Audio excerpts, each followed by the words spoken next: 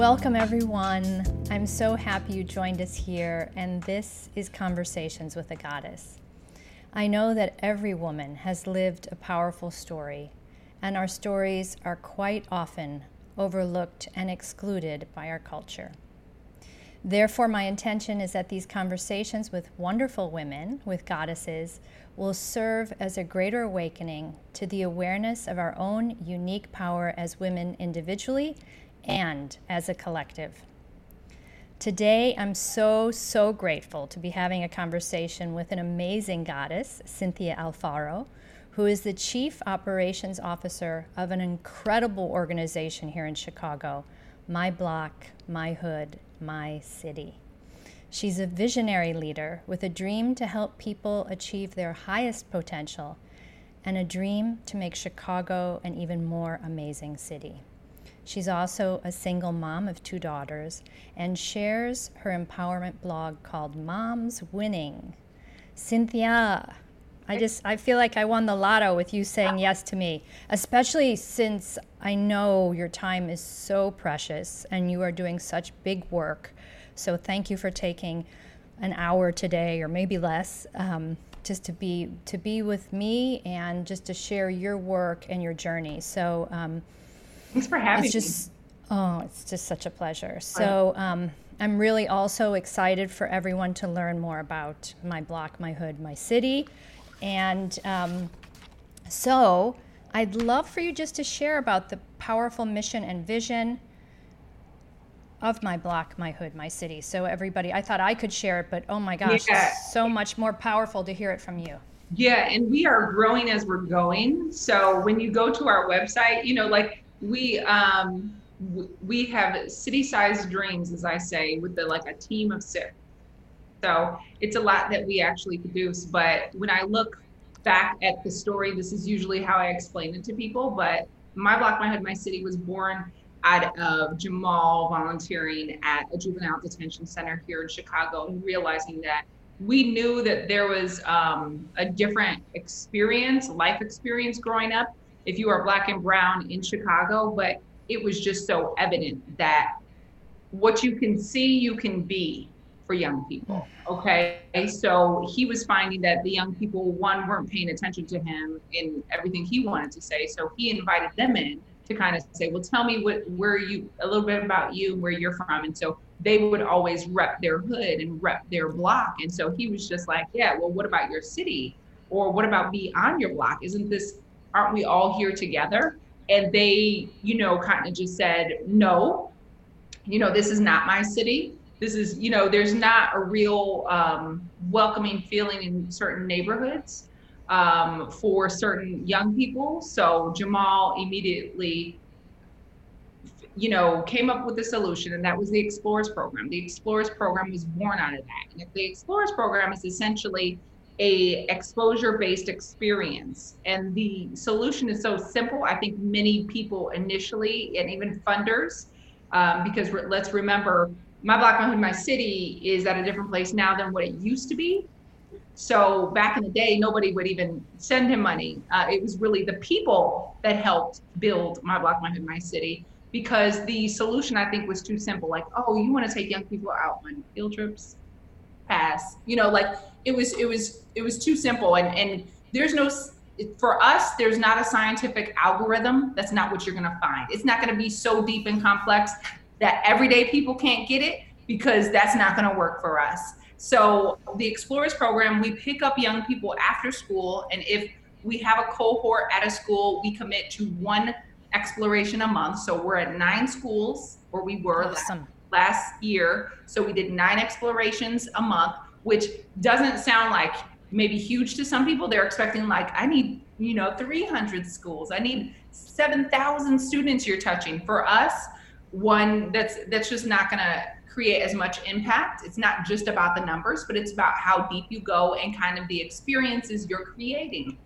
So in each cohort, there is about anywhere from 12 to 15 young people. So we'll pick them up, say it's Collins Academy, their exploration is on Wednesday. We'll go there after school, pick them up, and maybe we'll take them to Google, right? And they're our host organization. So Jamal literally would just send LinkedIn messages to corporations or companies and tell them, he was this original salesman, and he still is the first salesman for My Block, My Hood, My City. So, and he would get enough people to say, yeah, I'll host your group. And essentially it's on-site mentoring. A lot of people think organizations are just like doing us a favor, but we're also adding value here, right? Because there's the employee engagement piece, there's mentoring piece, there's a pipeline piece, right? There's an exchange happening here, right? And so the experience is supposed to not just be 3 hours of talking heads, but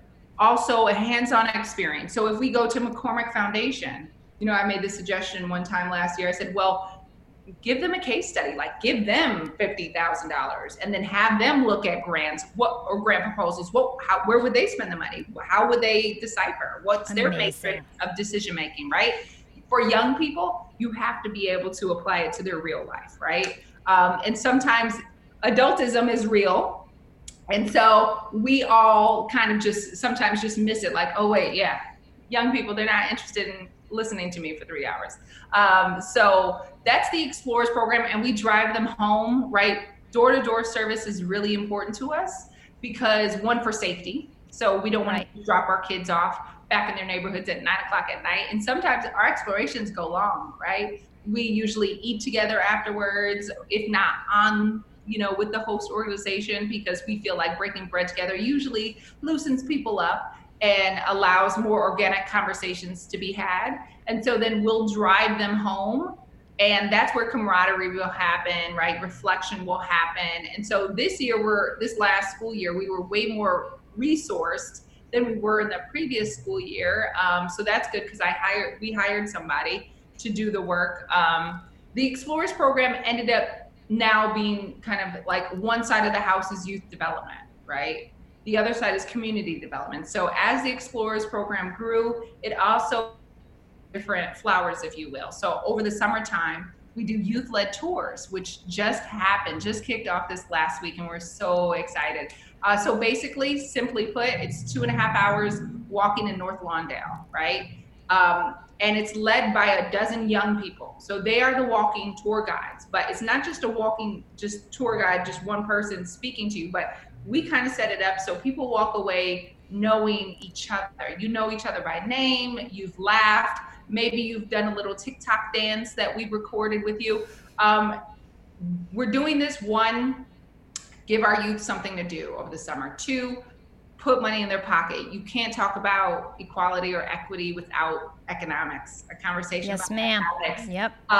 We're also working on leadership skills, presentation skills. We know those last a lifetime. And lastly, we're changing the narrative. And the only way we're going to do that is, one, by just offering an opportunity to share stories so that mindsets can shift, right? Paradigms can shift. And so that's why we make sure the adult to youth ratio is 2-to-1, so that as we're walking from one stop to another, conversations are being had, and you can't miss it. So we've had beautiful emails written to us after our tours, right? To say, man, it's really changed my approach, my perspective. Now when I listen to the news, I'm not just seeing it for how they're showing it to me. I'm also thinking about Ashanti and what she said, or Marquel and what he shared with me.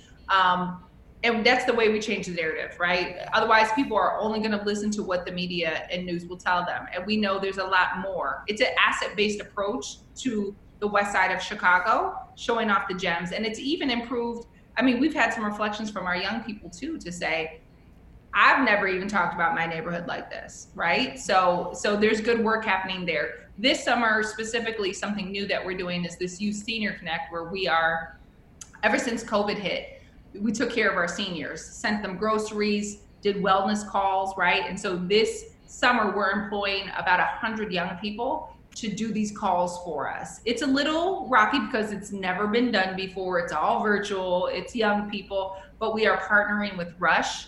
And we actually built a curriculum. Awesome. Yeah, we built a curriculum so that they go through training and walk away from this summer with actual credentials, skills to build into a healthcare profession should they choose. And so one of my favorite principals, Ms. Sharp at Collins Academy, who has done a phenomenal, she's probably somebody who you should invite to your podcast. She's a goddess for real.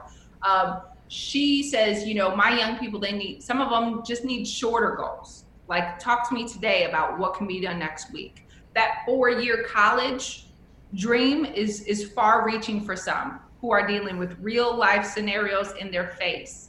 And so this is a great way to have a shorter goal, right? So we're really excited about that. On the other side of the house is community development. That was born out of the One Block at a Time program. Jamal firmly believes democracy starts at the block level, right? Don't wait for your mayor to change, your alderman to change. What's something simple you can do, right? And so One Block at a Time, every year, we essentially bring on 30 new block clubs and provide them training and resources for the entire year. So that not only includes financial resources, I'm so sorry about that, financial resources that will help to them in organizing their gatherings, but also the citywide volunteer events, right, which we're really known for. So we're gathering the whole city on corners of the south and west sides that maybe you've never been to before, and you're a lifelong Chicagoan, right? And so that's been a very successful program. Last year, we were able to partner with Facebook and do some technology training, because what you'll find is in our block clubs is that there is a good amount of elderly who aren't necessarily double tapping on Instagram, right? So, but we know how big of a resource it is in this day and age to be connected to your neighbors on technology. So we did that last year, and we want to continue to just provide support to these already existing assets of the community. So that's why Jamal didn't want to necessarily build something that wasn't there. People are already organizing and already involved in taking care of their neighborhood. We just want to accentuate that, right? And provide more resources to that. Out of that work, you have our 5K that was first ever last year, which was cool. This year it's virtual, of course. We also did Be a Part of the Light program, which I don't know if you know that one, but I read about that. I mean, right? Okay, so talk more about that. That's so good. Beautiful too. Really, Jamal just calls me and has an idea, and I'm all I was gonna say, do it. I'm so that person where I'm just like, absolutely, let's get this. And thank heaven for that. I'm talking into Mike. Thank heaven for that. Yeah, I mean, because he's a great innovator, a great creator, and I think it's really important to have support, really intentional and accurate, appropriate support around him, right? To allow the talent to just kind of go forth. And so with Be Part of the Light, there's disparity. You can see Mag Mile lit up gloriously. It's like you've walked into a winter wonderland. Well, look at the south side of Chicago, MLK Drive, King Drive, one of the most historic streets in every city, and usually the poorest. So why is there such disparity, and why is it okay? Just like Jamal says, it's not regular. That's not regular, right? It shouldn't be our normal. We shouldn't be okay with it. And so we are not professional holiday lighters. We are not professional decorators, none of this, right? And so, but we usually have an idea, and then we just rely on our volunteers to help us get it done. And so we started an Amazon wish list, and donations started coming. And essentially it's a December series of volunteer events, right? So we have at least 3 or 4, and people come, get in groups of 5 or 6, grab a box of decorations. We give them an address of someone who we've negotiated with, right? We don't just pop up on people, but people who have allowed us to decorate their house, and then they get to it for the next hour or 2. I mean, and it's just that simple. Again, what's something simple you can do to have a positive impact on your community? One of Jamal's, right, key catchphrases. And so that is what we do. Last year, we were able to even rent a 30-foot Christmas tree. I'm sure it's going to be a 50-foot one this year. We were able to have hot chili and a gift giveaway. The governor, the mayor, officials came and supported. So it was a huge success. This December will be the 3rd year. And fingers crossed that we'll have some restrictions, but we'll still be able to get it done. But so that's how I kind of that's how I orientate people to us. There are kind of like two sides of the house here. We have we have the COVID response, which really would fall under our community development. So when COVID hit, we sent out groceries to our seniors every week. And when we were then blocked from getting into the groceries ourselves, we hired somebody to do Instacart orders one by one, if you could imagine. Again, city-sized dreams, but just a team of 6. And I'm always like, can't wait for the day like we get connected to like suppliers or somebody up who can help us get this done, right? Because it's about access and resources. We have good ideas, but sometimes what gets in the way is just not having access to certain things, or maybe asking, right? People come to us and ask for things, but we should also be creative and intentional about our asks too. So that's kind of how, it's a lot, I know, but the good news is I did hire 5 people in the last 6 weeks. Wow. Yeah. Wow. So that has helped us as, you know, as we get people on board. I think it'll definitely bear fruit in a couple weeks. Yeah, I mean, as you're speaking, I just feel this wave of love behind you. Like, you know, like, how is this getting done?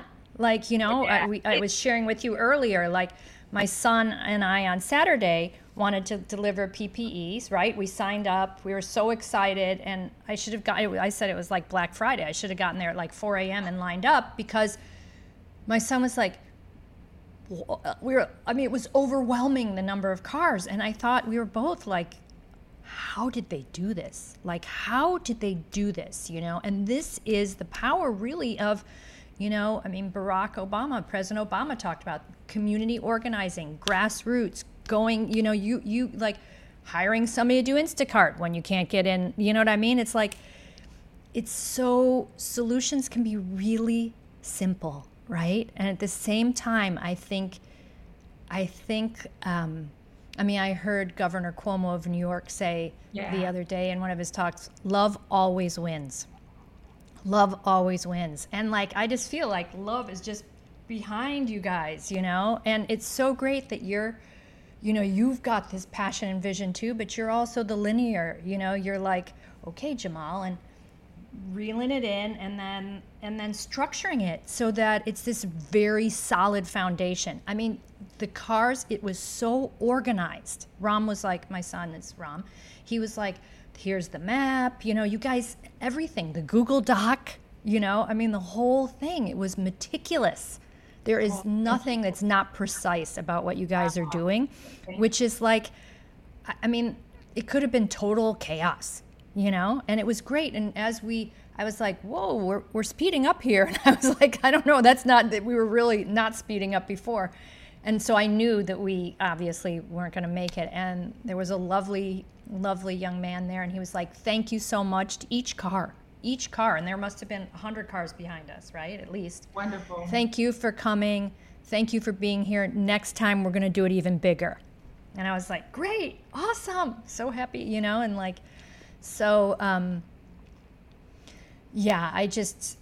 so happy for everyone to hear about all that you're doing, because, you know, resources, you know, time, treasure, talent, right? You guys need it all.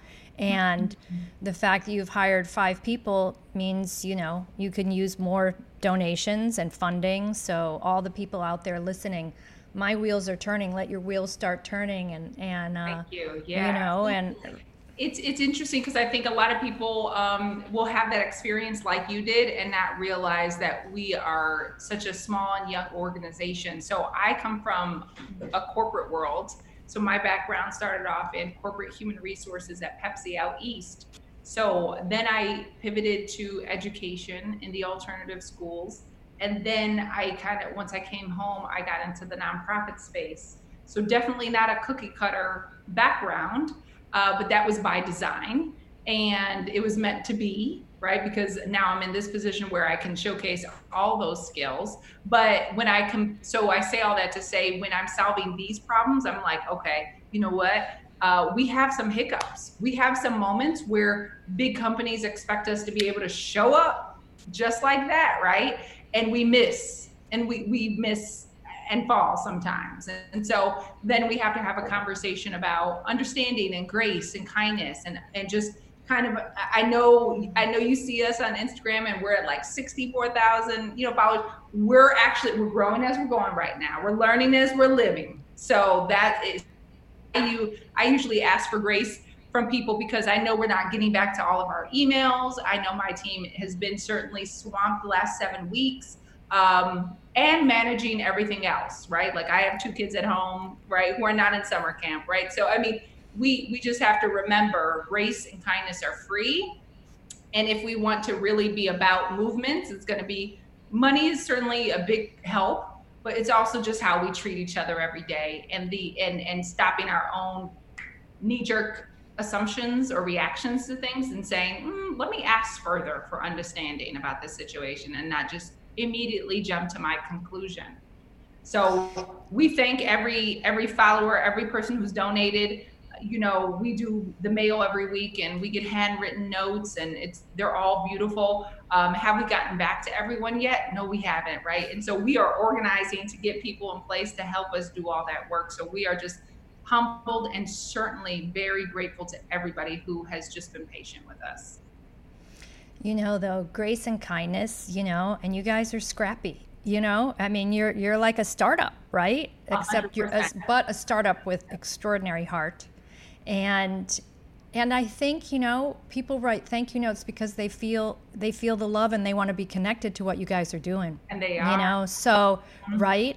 And I mean, I have to say, looking at the videos on YouTube, reading about all the different initiatives, I mean, you can't help but like love it, and so you can't help but show up, so it's and yeah, I'm sure everybody listening is in awe too. So so let's talk about the last 7 weeks, right? Because the communities you all are serving have been hardest hit by COVID-19, and obviously centuries of devastating systemic racism. So, and you just described how you guys are really serving those communities, and you always have.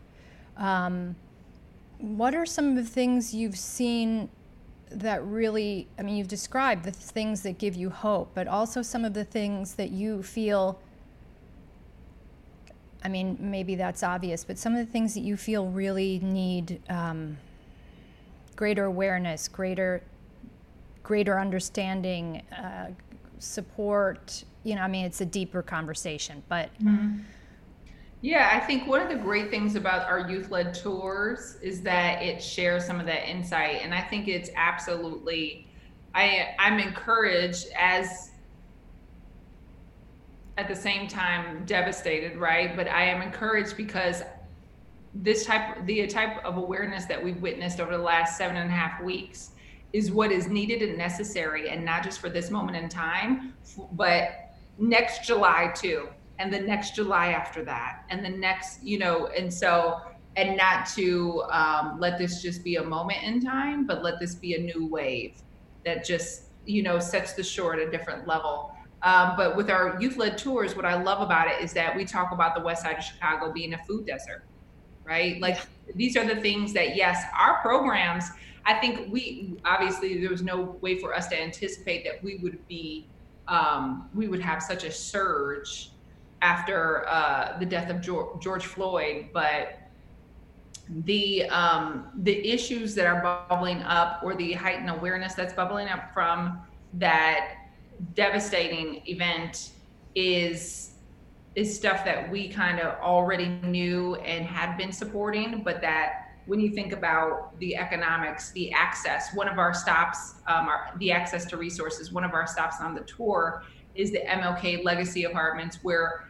I mean, back in the day, before they were apartments like they are today, MLK actually lived there, and he was fighting for fair and equitable housing rights, and because redlining was going on. So in that apartment, there's actually a little museum where it talks about the redlining that was going on. And so these are the things that people need to be aware of, instead of just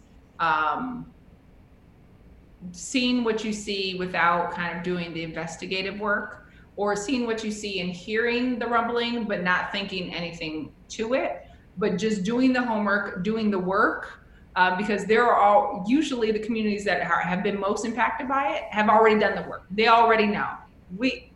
It's all, they have to deal with it every day. So it's really on the other, groups to get more aware and more educated on what's going on. And I think our tours do that to educate, and I think they resonate more now than ever, understanding like, why are there food deserts? That's ridiculous. Or access to housing, or access, to home loans and jobs. So I mean, that's kind of like, I think, and even with our Explorers program, I think about it, because now we've pivoted. After our first month or so, I, was like, hey, let's just start to put funding. Let's think about our programs for the next, beyond just a year. But the Explorers program needs to exist for a very long time to help our young people have the same access to resources, especially growing up. That's the whole thing, is that they don't. A lot of them, many of them have never been downtown, to the lake, to Willis Tower. They've never been to the West Loop. They don't know what you mean when you say up north, or anything like that. So that's where the problem is. That's where the disparity is. And so our Explorers program is all about creating, it's a simple solution. It's not a magic wand. We're not solving everything here, but we are a player in the mix, and somebody who's writing a policy and somebody who's talking to some CEO, we're all going to have a part to play in this. And this is our part. And there needs to be more resources for programs like ours, right? That supports schools, and supports young people getting beyond their school and their neighborhood. Yeah. Well, I mean, you guys are creating bridges, right? Correct. So you got all these cars in line, right, who are going to deliver PPE. No, really. Like, I was like, have I ever been to Douglas Park?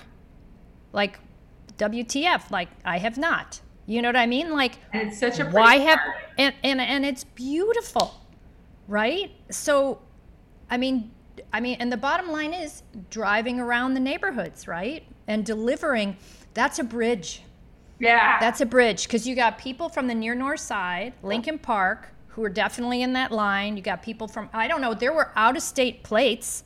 There were plates from Iowa.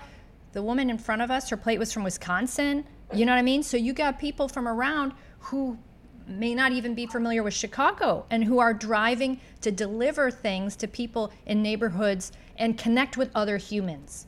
That's the thing, right? So it's like this bridges that you're building, right? Because it's okay for me to read White Fragility. Totally. Listen to her hour-long talk. It's great. But until, any number of things that I've been doing to, as I said to my girlfriend, to feel like I'm repenting, like that. But the bottom line is, really what counts is the relationships and the conversations, and we begin to see one another again, like we're human. We're like, absolutely. Right. And I love you. And like, I don't want you to, it's not, there are a lot of things that have to happen. Yeah. But I think one of the things, the beginning is connection. Like, I'm delivering something to someone and we have a moment of that, So anyway, I think great. there's so much that can happen from that. So yeah, so let's pivot a little bit to your being a mama of two girls who aren't in camp, and it takes a village, right? Yeah. And I know from my own personal journey, my life journey, that I came to a deeper understanding of my connection to spirit and my work through through some very difficult challenges, right? So, and I don't necessarily think that has to be the way for everybody. My intention would be to, and the intention of what you're doing is to create less suffering. to create more access, to create more opportunity, to create more goodness, right? So I don't think we have to suffer to grow. But anyway, having said that, I'm wondering if you can, are there times in your life where you had hardship and well, I mean, just 2 calls in 30 minutes is but I don't even it's not easy. Like off on my computer.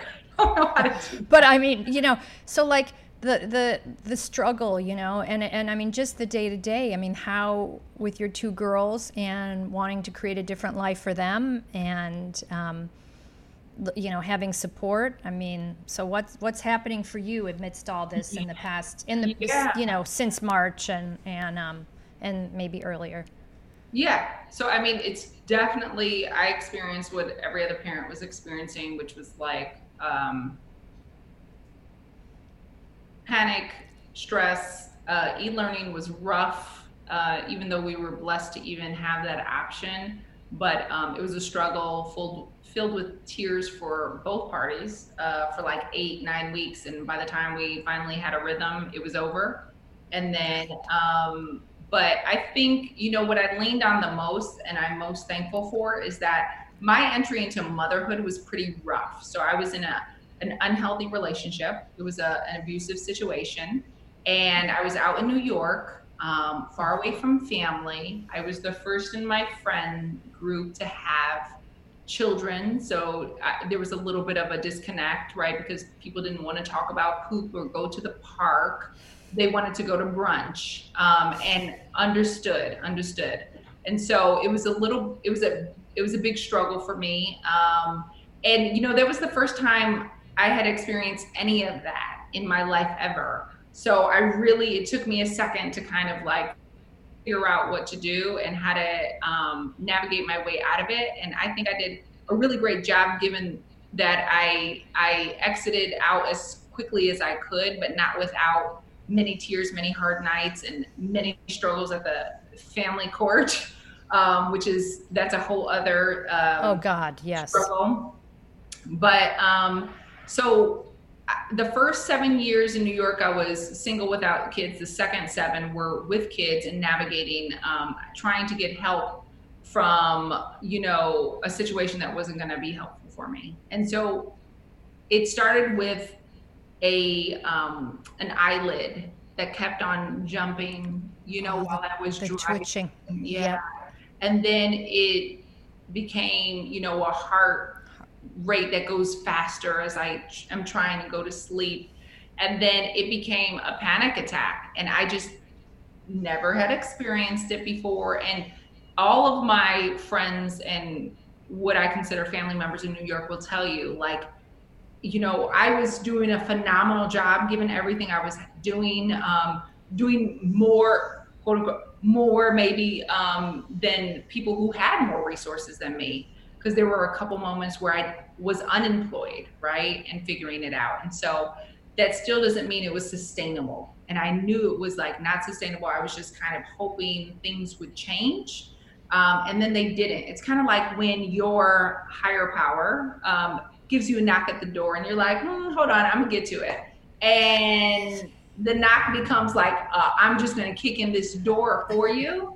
And that was the moment that happened for me. And I was like, oh, okay, so I'm gonna have to leave. And that concept, though I can speak about it so easily now, it was so big, I couldn't even tell anybody about it. Mm-hmm. I just couldn't, I just would have to go to sleep. And then the next day I told my neighbor, who was like a sister to me. And then we just kind of like, I was like, but I need help. I can't, for me, a person who knows how to get everything done, I need help from one step to another. I have no idea how this would work. I don't have a job. I don't have savings. I don't have, where do I live when I go there? I've been gone for so long. I just needed to be closer to my support system. And so long story short, I ended up getting here. My friends gave me money to kind of, bridge the gap between me finding something. And within 30 days, I was sitting reading a bedtime story to my girls in their own room. And previously, I didn't even have a room in our last apartment in the Bronx. So I was like sleeping in the living room. So, I mean, in 30 days to have all this shift, I was just like, okay, that's magic. That is magic, right? And we get to those moments where you're at the top of the trampoline, or not the trampoline, but I forgot the one with, diving board. What's the trapeze? Trapeze. And you kind of don't want to jump, even though that there's a safety net there, and you're like, am I going to swing and make it to the other swing? I'm not sure. But there is this ability to do it if you are brave enough to jump, right? And so that was my jump moment, because I wasn't sleeping, I wasn't eating. I was praying I didn't have any more panic attacks, but the point was I couldn't risk everything that I had done to protect and get these girls. I wasn't gonna, be led out of my apartment in a straitjacket, right? Because I'm not attending to what I need, right? So we made it back here, but what I learned through all of that rough experience, I was able to call upon during this time, because here we are, COVID, stranded in the house. And I was like, this is terrible. But I feel like I have some tools that I've learned before. I learned how to meditate, number one, first thing in the morning, to get myself centered and get my mind on the right trajectory. Number two, just having fun with the simple things, because kids, mine are 9 and 10 now, but back then they were babies. They're only 16 months apart. So I really did not care to get excited about a leaf. But the moment I could, that's when the hours went by quicker, right? Because my struggle was like, I just don't want this situation. I don't want to go to I don't want to have to do all this. But the moment I could get my mind around it and figure out a way to win, right? Visualize this, I was able to get excited about it. And so when I meet people today and I'm like, I know it's crazy. Why would I get excited about, a flower blooming? But my kids are excited about it. So the more I can kind of get into their world, the more I can kind of get them into my world. And then we got a flow going on, right? So simple things, less is more. There were a lot of times when I was a new mom and I couldn't do anything and everybody was doing everything. Going to Africa, going to Italy, and I was just like feeling stranded, right? But I wanted to be content. I wanted to not let my joy be on the other side of something. So I had to pull it in and realize I have everything I need. And I would start to, affirmations is also what I do. Like I'll just post things up and say it to myself 100 times over, the way I want to feel, right? In present tense. These are things that have worked for me, and this is what I tell other people. But meditation, affirmations, fitness is really important to me. So I would do circuit trainings in my living room while my kids were like crawling over me, because I was like, nope, even if I am 20 pounds overweight, I know I need to do it just for my heart and mind, because we get those endorphins. Now, I used to play tennis back in the day, so I know all about this, and I know it's a natural antidepressant, right? So instead of taking a pill, I'm trying to just walk or run for 15 minutes. So this is a tool these are all tools that I've been able to just rely upon during this time. It has been hard, especially with the e-learning piece, right? Or because my kids were struggling. My kids were struggling with it. They were not excited about it. I value teachers, but I hope everybody walks away from this valuing teachers a little bit more, because our children really need those ambassadors for learning to say, oh, Fraction Friday, let's get excited. And parents really don't have that sometimes. We're not led, that's not our ministry. Exactly. That's not what we did. Now, I think I was able to flex because I actually have an interest in doing my background in training and development. So it's not totally different, but even so, it's been a rough period of time, but it's made us stronger. And then I've just used those moments with my kids to build their strength up and their mental toughness, right? Because this is something hard, but we got to get it done. So even if it means tears or struggling, we're just going to have to see and just see them through it. But the summertime, it's been better because they've been able to take a break. But then I was slammed with work for the last like 7.5 weeks, so that's been a struggle at times. But I just try to use those simple tools of eating healthy, fitness, meditation, affirmations, and appreciating the simple things. What are the things? Less is more.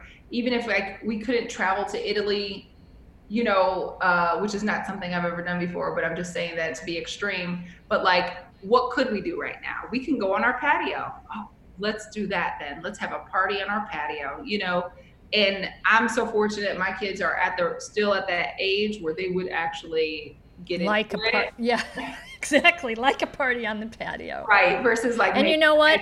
Or something. Well, no, I think they'll probably always like a party on the patio because their mama likes, you know what I mean? I think, I think when the kids are really connected, that everything's okay. Right. Again, when the love is really there, they know like everything's going to be all right. Party on the patio is fabulous. There have been some benefits, I'll tell you this though, during COVID, because I think before what I struggled with the most as a single parent was the strict schedule. A lot of people do this better than I do, but like getting them to school on time, picking them up, and they got to get to bed. And so I would get them to bed for sure. I've always had like a really good bedtime routine with them, but getting them to school on time, I would struggle. And like people would judge me on the way there, like seeing me walking to the school, like they've had, couple looks, maybe the secretary said something to me one time or another, but I'm just like, I'm doing my best. And they are arriving with smiles though. And so I can only do my best, but those have led to some tearful mornings for me. So actually not having all of that for a second has actually allowed my stress of that to go away. Right? Yeah. I'm not like, hurry up, I gotta get you to the gymnastics. It's really more of a flow, like let's go with the flow of things. So that's been a big benefit, and I think we've been in a better flow with each other because of it. Yeah, it's been a fascinating time, right? I mean, we've been very fortunate just to be more present, and I feel like everybody started walking slowly, like the middle of April, right? And I look outside, people are like kissing. I feel like we're in Italy. You know what I mean? So like, I'm just like, wow, people actually have time to walk, So families walking down the block together. I mean, when's the last time you've seen that ever? Exactly. Never. So I think there's been a lot of deep healing, a lot of deep healing. So you've touched on it, feminine leadership, female leadership. I mean, you're obviously an extraordinary female leader. I mean, I was like, wow, can I just hang out with Cynthia? Like will you let a 57-year-old shadow you? Jamal would be like, what is this old lady doing in the background? What's she up to, man? She's free. We don't have to pay her. But anyway, so I mean, I would love if you have any thoughts on, being a woman at this time, leading. I mean, first of all, I want to say you speak so powerfully. Thank you. And I mean, you share your own story and the story of my block, my hood, my city. I mean, you need to be in front of the camera more, okay? We need to see you with those hundred. How many 100,000 people? How many people on Instagram now? 100 and. Okay, those people need to see you, Cynthia. Okay. I mean, I was scrolling through. I'm like, she's not here. So I could send a little email to Jamal. Dear Jamal, start here. So anyway, yeah, any thoughts on that? I mean, you're raising these two girls who definitely are watching you, and I mean, how it's quite something to watch a mother love her children enough and herself enough and have the resources. There's a lot of grace and resources that were available to you so you could make a change. A lot of women, can't necessarily see their way out, and if there's an intervention, then they can somehow take the next step. You know, there's not enough resources for women who are in situations where there's either, you know, physical, emotional abuse, right? So your daughter saw you in 30 days create a more amazing life for them. So I'd love if you have anything on, you know, like. Yeah. Certainly. So when that situation happened, it was a new experience for me, and I kind of faulted myself. You know, I feel like a lot of women in unhealthy scenarios, whether it be, you know, any abusive relationship, but there's some level of shame or guilt because you feel like, well, how did this happen? You know, how was I tricked or manipulated, or, you know, what did I miss? And sometimes it's not that at all, right? And so I really have been on more of a spiritual journey, and I think my faith has really allowed me to kind of come together in all of my moments, and in particular that one, because I couldn't even gather myself enough to get to church like I had used to with both my kids. Because I mean, it like took 3 hours to get everybody ready. And by the time that happened, I was tired and we wouldn't even get out of the house, right? So, I mean, I really started to go within, which is something that you had mentioned, just like being more present and aware and strengthening my core on the inside. But definitely resources. I felt like I was given this story for a reason, right? They usually say, you know, that your experience, it wasn't for you, actually. It's actually for every other person that needs to hear it. So don't hide it. Don't not say it. Don't, you know, try to pretend it didn't happen.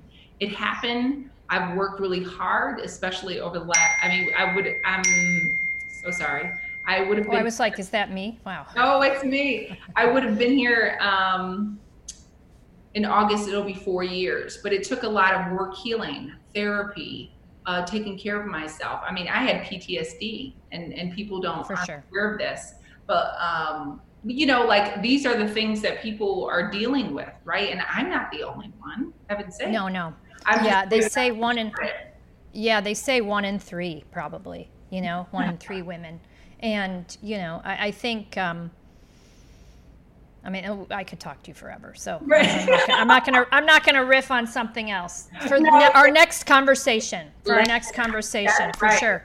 So I want to just end with, like, what is your vision for, you know, it can be global. Your vision for your girls, your vision for my block, my hood, my city. And yes, this has to keep going, right?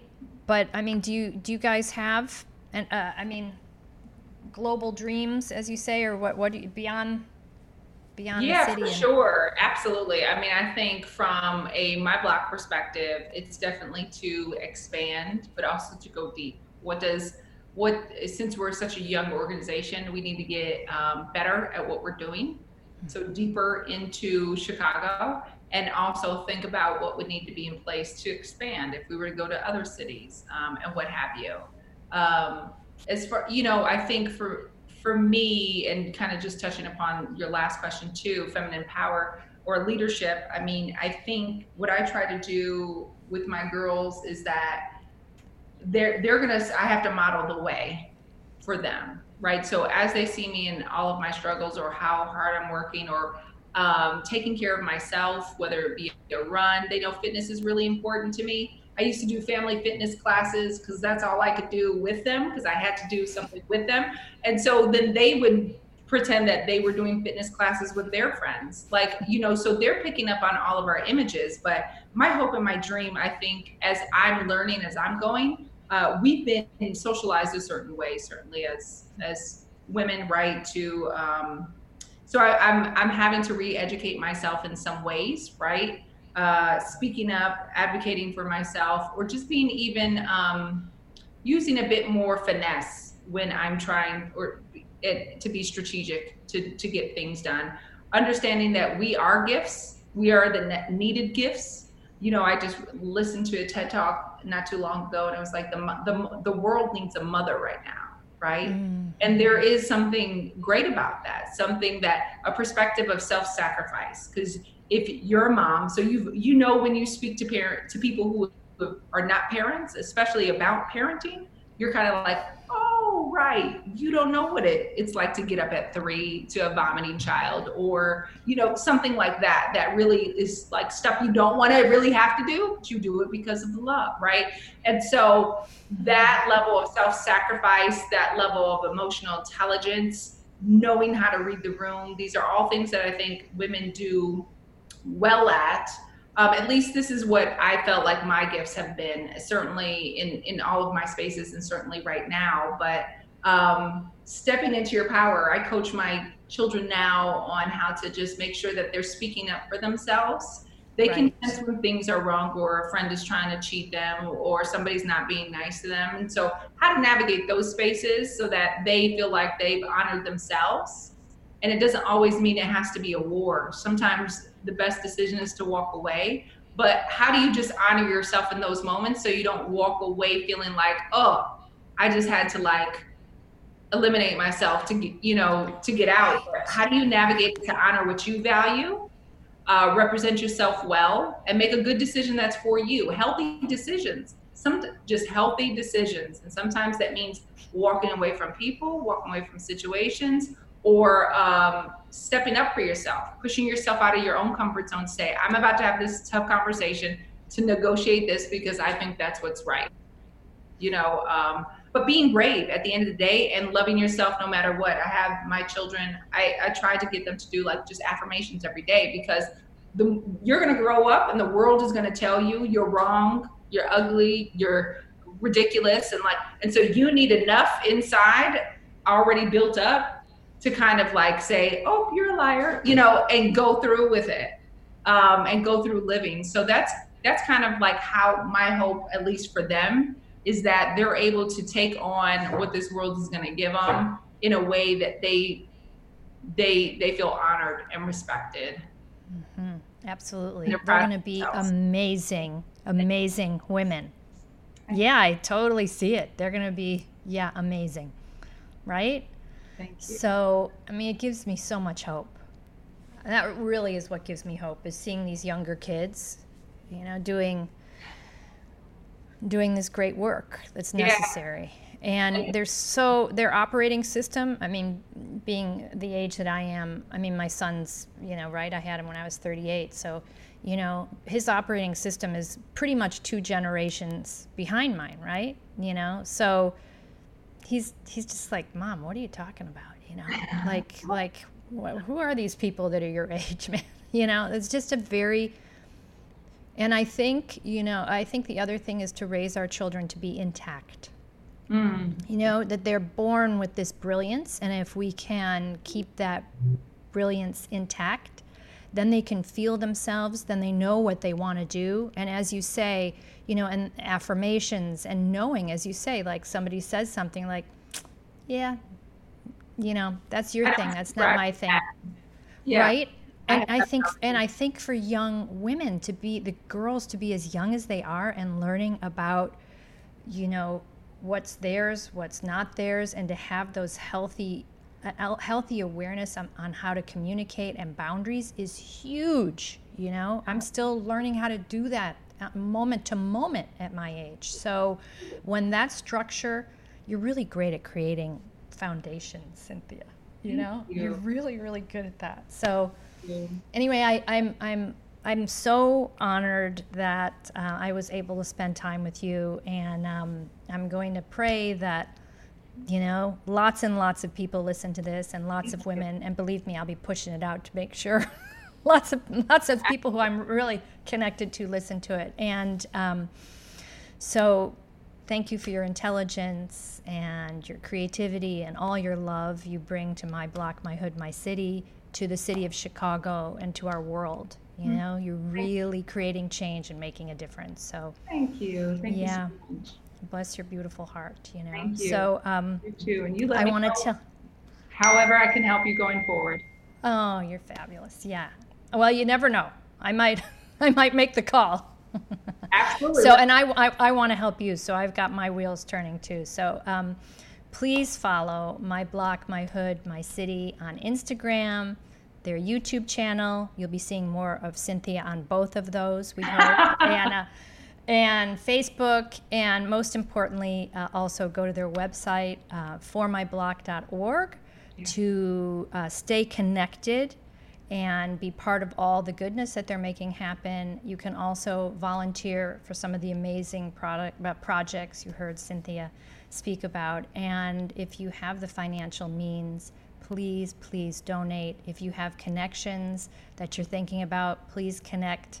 Can people reach out to you, Cynthia? She's on LinkedIn, you know what I mean? Sure, and, absolutely. You know, reach out to her, and please, you know, this is an organization that I really see is right now and in the future is going to totally transform Chicago. I'm going to end with, there was a census study, right, saying that Chicago was the most segregated city in our nation. So, and the intention of My Block, My Hood, My City is to create an interconnected city. That's and right. I just feel like that's going to be, what is that, like a beacon for the rest of our country. So I think that this model that you guys have created, I could see it really replicating, you know? And so I'm really excited for your future. I'm really excited for the future of your daughters and My Block, My Hood, My City. And thank you so, so much. Thank you. Yeah. Thank you so much.